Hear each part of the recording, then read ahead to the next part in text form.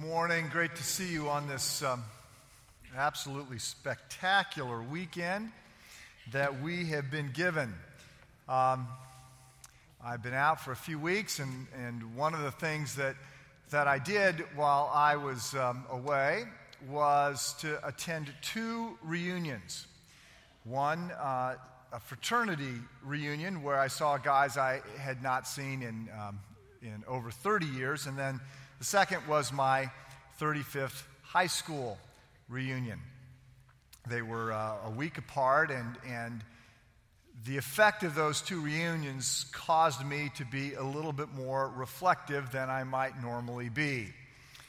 The fraternity reunion came first. There were about 30 guys that got together. It turns out two of the guys in our fraternity now have second lake homes on the same lake outside of Indianapolis, and so we crashed there. Lots of food, lots of laughter, lots of fun, lots of stories, reliving the events of 30 years ago. And it was a wonderful time, and it led to one profound insight. Everybody was basically doing what we might have been able to predict they would be doing if we had been just a little bit brighter 30 years ago.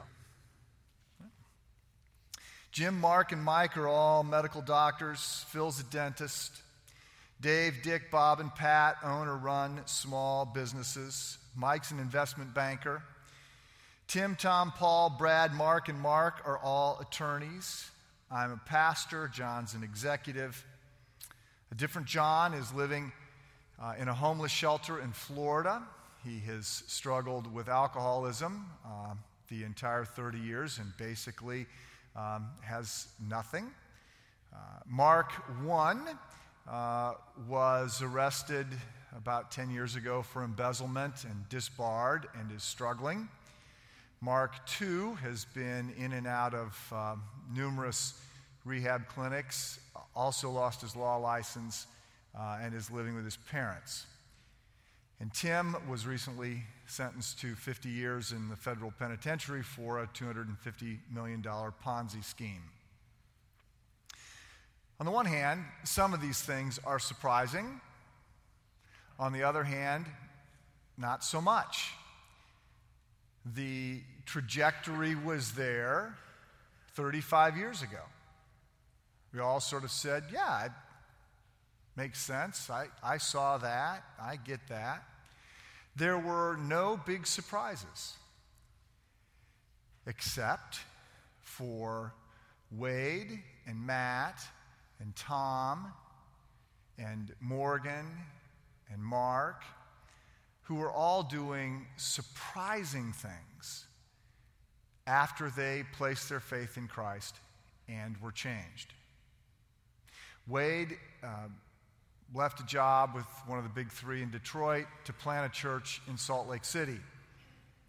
Matt sold a successful business in order to live simply and volunteer all of his time doing campus ministry among international students at Purdue.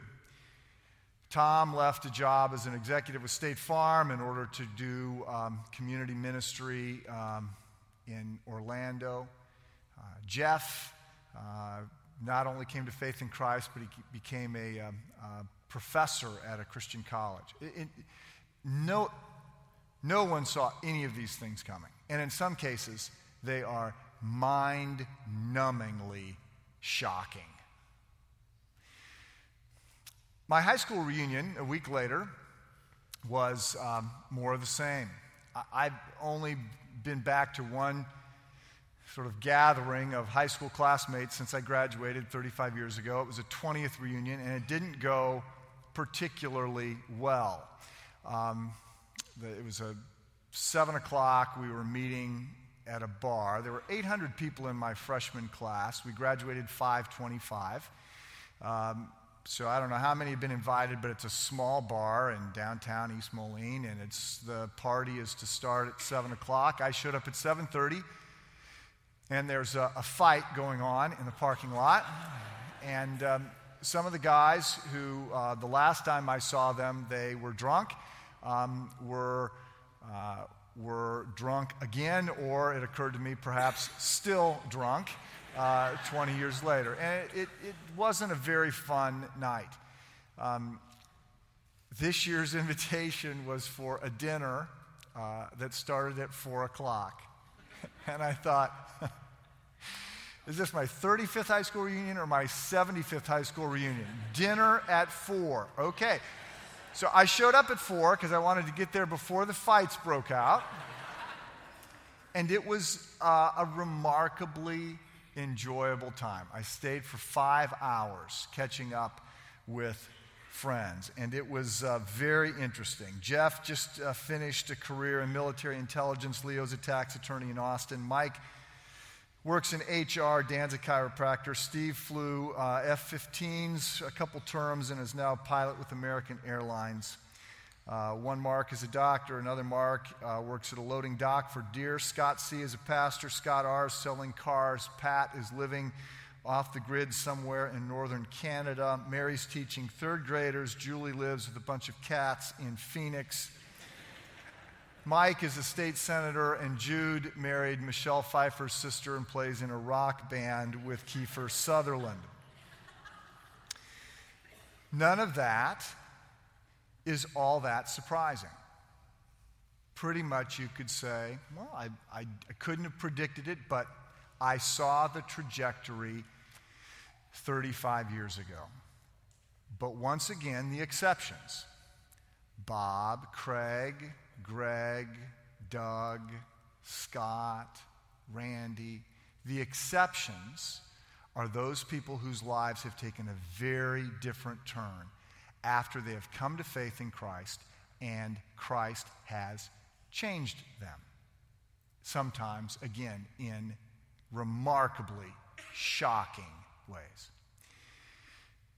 Today, we begin a brief series on change. It is undergirding and sort of preparing us for the big series that will start in a month, 7 life lessons from the 7 deadly sins. That's the big series. That's the one lots of us have been working on for the last 6 months. That's the one with all the moving pieces, the book, the video, the small group stuff, the daily devotions. All of that is going to start in about a month. And 7 will be looking at the ways we are held back, the common roadblocks that people face. This series, this brief series, I want us to look at the kinds of things that we need to do in order to move forward. As opposed to looking at what holds us back, I want to look at some of the things that push us ahead. And today, what I want to do is read a long passage of Scripture and then make a handful of observations about it. Some of this may strike you as being a little bit out of order. It is, but I'll explain why I'm doing what I'm doing when I'm doing it as we get to the end. So, if you want to follow along, the passage is found in the book of Daniel, which is an Old Testament book. Daniel is a prophetic book. It follows Ezekiel, if that helps in any way. Page 874 in my Bible, or about 3/4 of the way through the Old Testament. Daniel describes events that are taking place in 600 BC, which is towards the end of the Old Testament era. Remember, after the first chapters in Genesis, the Bible essentially is a story reporting Abraham's descendants and the things that unfold in their lives. So in Genesis 12, God comes to Abraham, says, I want to bless the whole world through you. If you follow me, if you obey, then I am going to give you land and descendants. And if we can put that chart up, what then follows is we watch as Abraham moves from a family to his descendants becoming a tribe and then a small nation. And then under David and Solomon, they become a superpower. At some point, after Solomon's death, the nation of Israel splits into 2, and the northern 10 tribes called Israel have a short run before they're wiped out. The southern two tribes called Judah last a little bit longer, but they are then going to be overrun by the Babylonians led by King Nebuchadnezzar. They are marched into captivity called exile, where they live for 70 years. At the end of those 70 years, they return to Jerusalem. God delivers them, and they begin, but they're just a shadow of who they had been.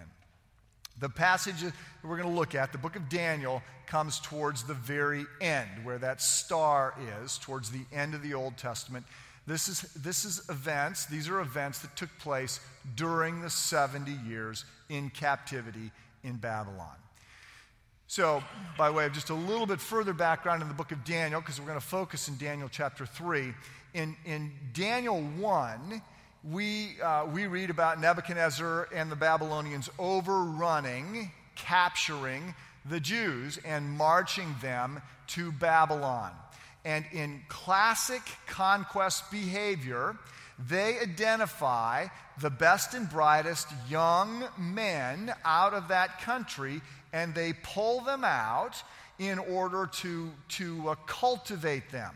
The end plan is that they want to elevate them, they want to assimilate them, and then they want those men who are the natural leaders to go back and win over everybody else. So Daniel and his three friends, Shadrach, Meshach, and Abednego, that's their Babylonian names. That's the names we know. Daniel's Babylonian name is Belshazzar, but he goes by Daniel. But Daniel and his three friends are among those who are picked. We read in verse 4 of chapter 1, they were young men without any physical defect, handsome, showing aptitude for every kind of learning, well-informed, quick to understand, and qualified to serve in the king's palace. He was to teach them the language and literature of the Babylonians. The king assigned them a daily amount of food and wine from the king's table. They were to be trained for 3 years, and after that they were to enter the king's service. Now, we also learn as we read on in chapter 1 that Daniel and his friends make a decision to not eat the king's food. They're not ugly about this. Interestingly, they adapt to Babylonian culture in other ways, but they take a principled stand to say, we want to make a statement that even in Babylon we belong to Israel, that even in Nebuchadnezzar's palace we are Yahweh's.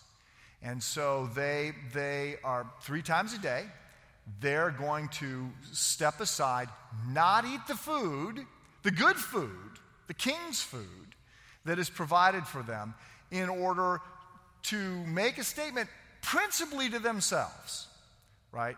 That I'm going to keep my identity. I'm going to remind myself in a systematic way whose I am.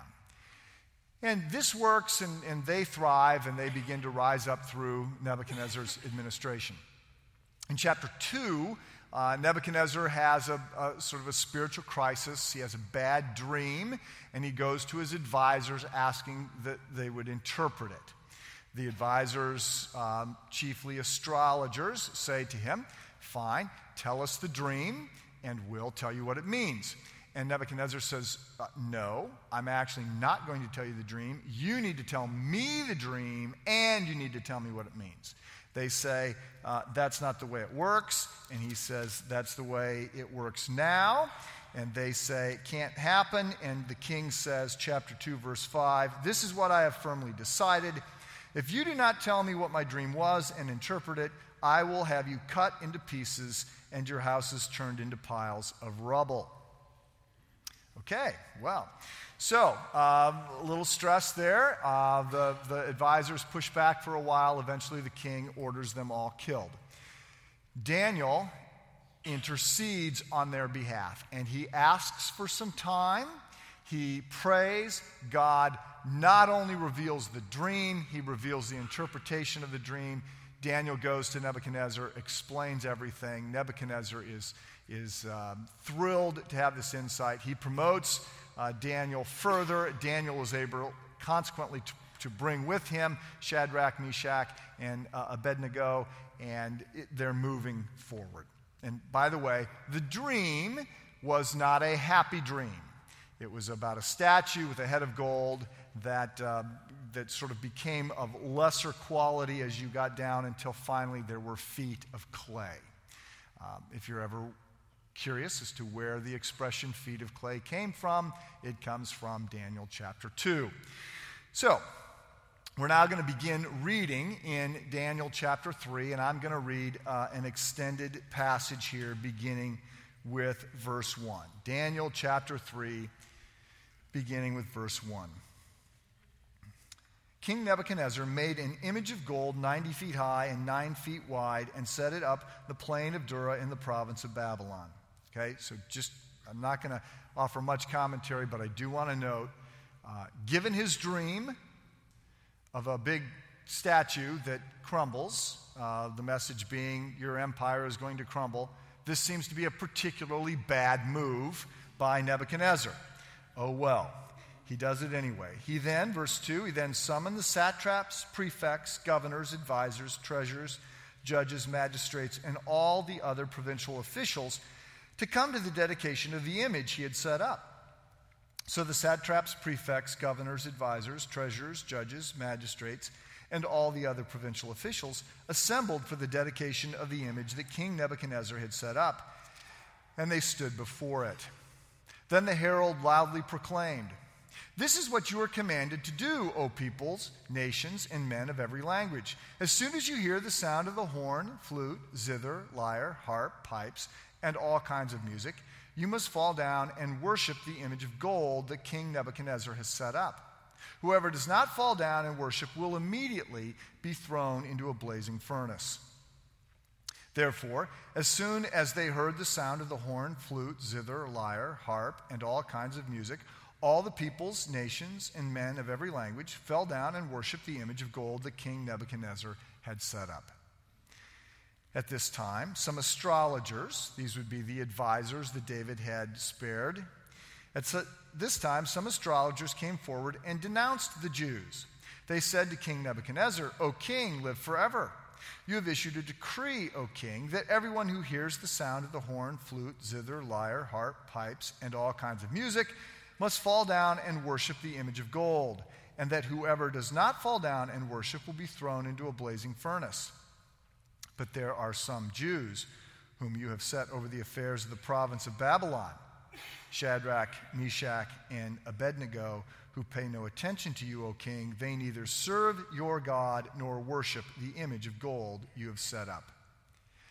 Furious with rage, and by the way, Nebuchadnezzar would be a great case study for most of the 7 deadly sins, certainly pride and anger. Furious with rage, Nebuchadnezzar summoned Shadrach, Meshach, and Abednego. So these men were brought before the king, and Nebuchadnezzar said to them, "Is it true, Shadrach, Meshach, and Abednego, that you do not serve my gods or worship the image of gold I have set up? Now, when you hear the sound of the horn, flute, zither, lyre, harp, pipes, and all kinds of music, if you are ready to fall down and worship the image I made, very good. But if you do not worship it, you will be thrown immediately into a blazing furnace. Then what God will be able to rescue you from my hand?" Shadrach, Meshach, and Abednego replied to the king, "O Nebuchadnezzar, we do not need to defend ourselves before you in this matter. If we're thrown into the blazing furnace, the God we serve is able to save us from it, and he will rescue us from your hand, O king. But even if he does not, we want you to know, O king, that we will not serve your gods or worship the image of gold you have set up." I'm going to stop reading there because I believe this is the high water mark of the chapter. If you're familiar with it, you might think otherwise. If you're not familiar with it, you need to know what happens next. Nebuchadnezzar orders Shadrach, Meshach, and Abednego bound. He then orders the furnace to be stoked to 7 times its normal heat, and he has them thrown into it. And the fire is so hot that the soldiers who are throwing them in all perish. But remarkably, Shadrach, Meshach, and Abednego do not perish. And Nebuchadnezzar famously looks into the furnace and sees 4 people, not 3 people, standing there. And we believe, or at least speculate, that the 4th person would actually be Jesus in his pre-incarnate state. Jesus has existed from eternity past as God. Before his incarnation, he is in heaven. He manifests himself here with these 3 in some way. Nebuchadnezzar runs down there. He talks to them. He invites them to come out of the furnace. They do. They're fine. They don't even smell like smoke. And he then acquiesces to them. He actually promotes them. It's all quite remarkable. I want to argue that the high water mark of the chapter is not God sparing them. It's actually the stand that they take. And I want to say that they are able to do this when no one else did for some very specific reasons. They, unique in the land, have not been sort of lulled to sleep, not been mesmerized by the whole affairs of that culture, right? I deliberately read this chapter because I think in a unique way the chapter is designed to give us a little feel for this sort of mind-numbing ethos that they were living in.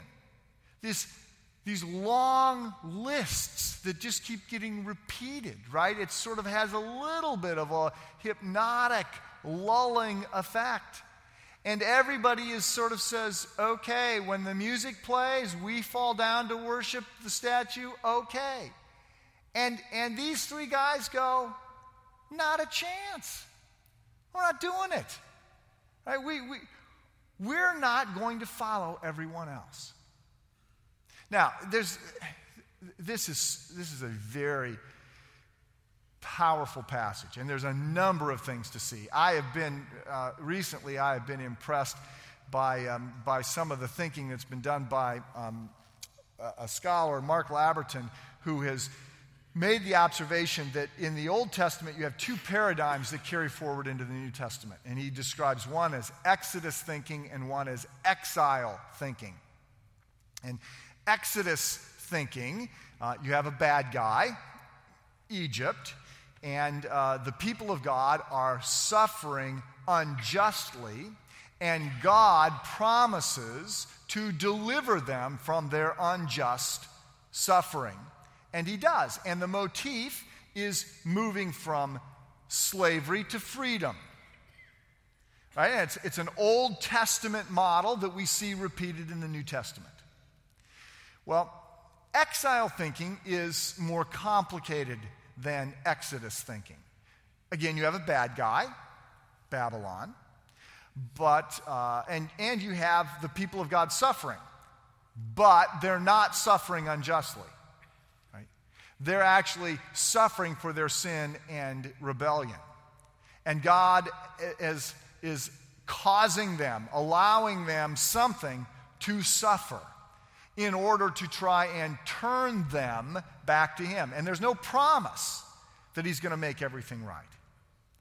You have both Exodus and exile thinking in the Old Testament, and you have these paradigms carrying forward in the New Testament as well.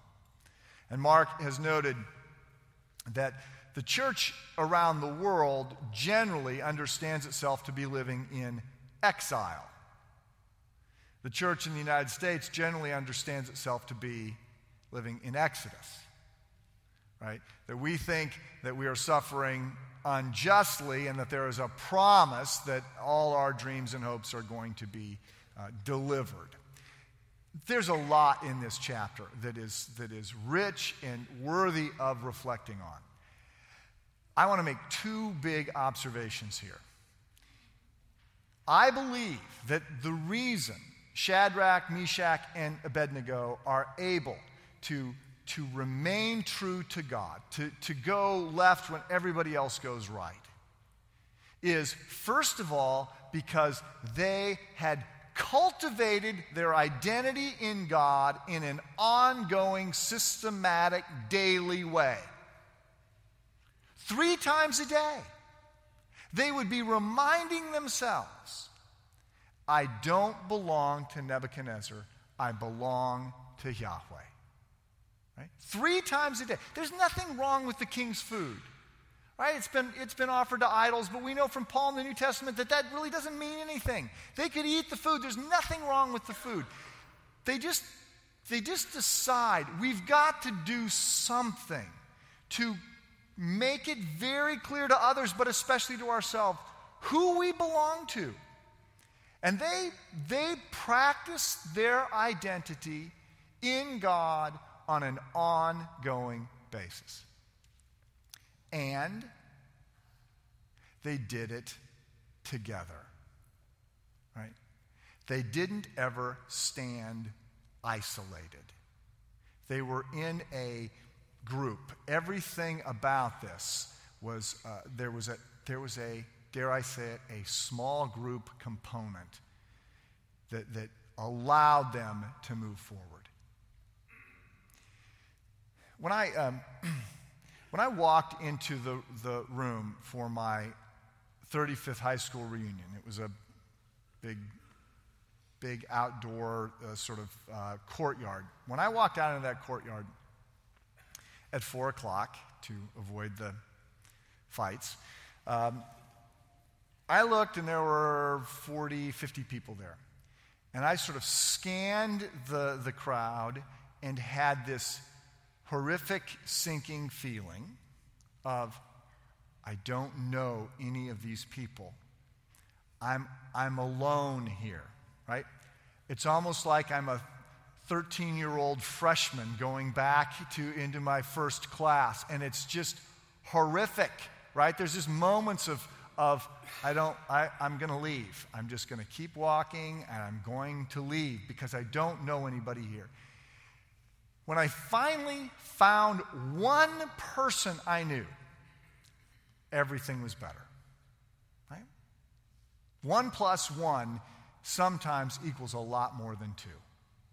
And 1 + 1 + 1 equals a lot more than 3. What's one of the first things that an enemy will do if they capture somebody and they want to turn them? They want to turn them against their family or against their faith or against their country. They isolate them. Right? They isolate them because it's so hard to go it alone. We were not made to go it alone. We are wired for community. Life works best in the company of friends. You need people who love God and love you and are going to walk alongside you. We all desperately need that. The good news is, change is possible. We can get better. Not perfect, but we can get better. We can grow. We can become more who God wants us to be, more who we want to be, more who our family and friends want us to be. Change is possible, but not alone. It just doesn't happen that way. That's not the plan. And we see this throughout the Bible, that we need each other. And so one of the reasons that Daniel and his friends, or that his friends in this particular incident, one of the reasons that Daniel's friends are successful, I believe, is because they have each other. We are about to launch. A month from now, we're gonna launch this new series, and I want to take advantage right now to say you need to step into a small group.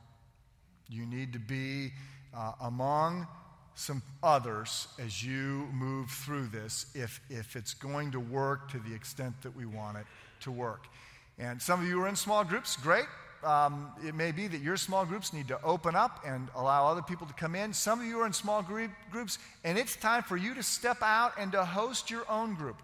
Again, we do this every fall. We make it as easy as possible for you to host a group. right? And hosts, they need to be hospitable. That's the H. O, they need to open their home or their office. S, they need to be able to serve something to eat and drink. And T, they need to be able to turn on the DVD. We have made this very easy. Just add people. And part of the reason that this message is happening now as opposed to later on, as I mapped out this series on change, this is not where I would start. Right? But I wanted to start here to say, I want you to be praying about, thinking about family, friends, people you see here, neighbors, colleagues, others that you are going to extend an invitation to invite to move forward. And this fall, we have set it up to do that. I want to change. I don't want to stay who I am. I want to get better. And I believe that we can. And we're working to that end. And we see some of the things that are necessary for that. Practicing our identity in God in various ways. Going through life with a company of friends. We see some of the pieces of what's required for that change to happen in this passage. So let's pray for a fall that is catalytic. And let me pray for you for next steps that God may have for you to take. Father, we thank you for the great stories that we find in the Old Testament, in Daniel 1, 2, and 3, and beyond. We thank you for Shadrach, Meshach, and Abednego and the example that they set for us, and some of the truths that they embody that we can see. I pray for myself and pray for others. Lord God, want to keep changing, want to keep growing. I thank you, Heavenly Father, that your love for me is not contingent upon my being perfect. But I also thank you that in addition to meeting me where I'm at and graciously loving me in spite of who I am, I thank you that you don't want to leave me where I am and that you will move me forward. So to that end, Father, help us have hope in that direction. Help us to take steps in that direction. Bring to mind, challenge people to step forward, to take a next step. You get into a group, to host a group. Bring to mind others that they can invite. Move us forward to your glory, we pray. In Christ's name, amen.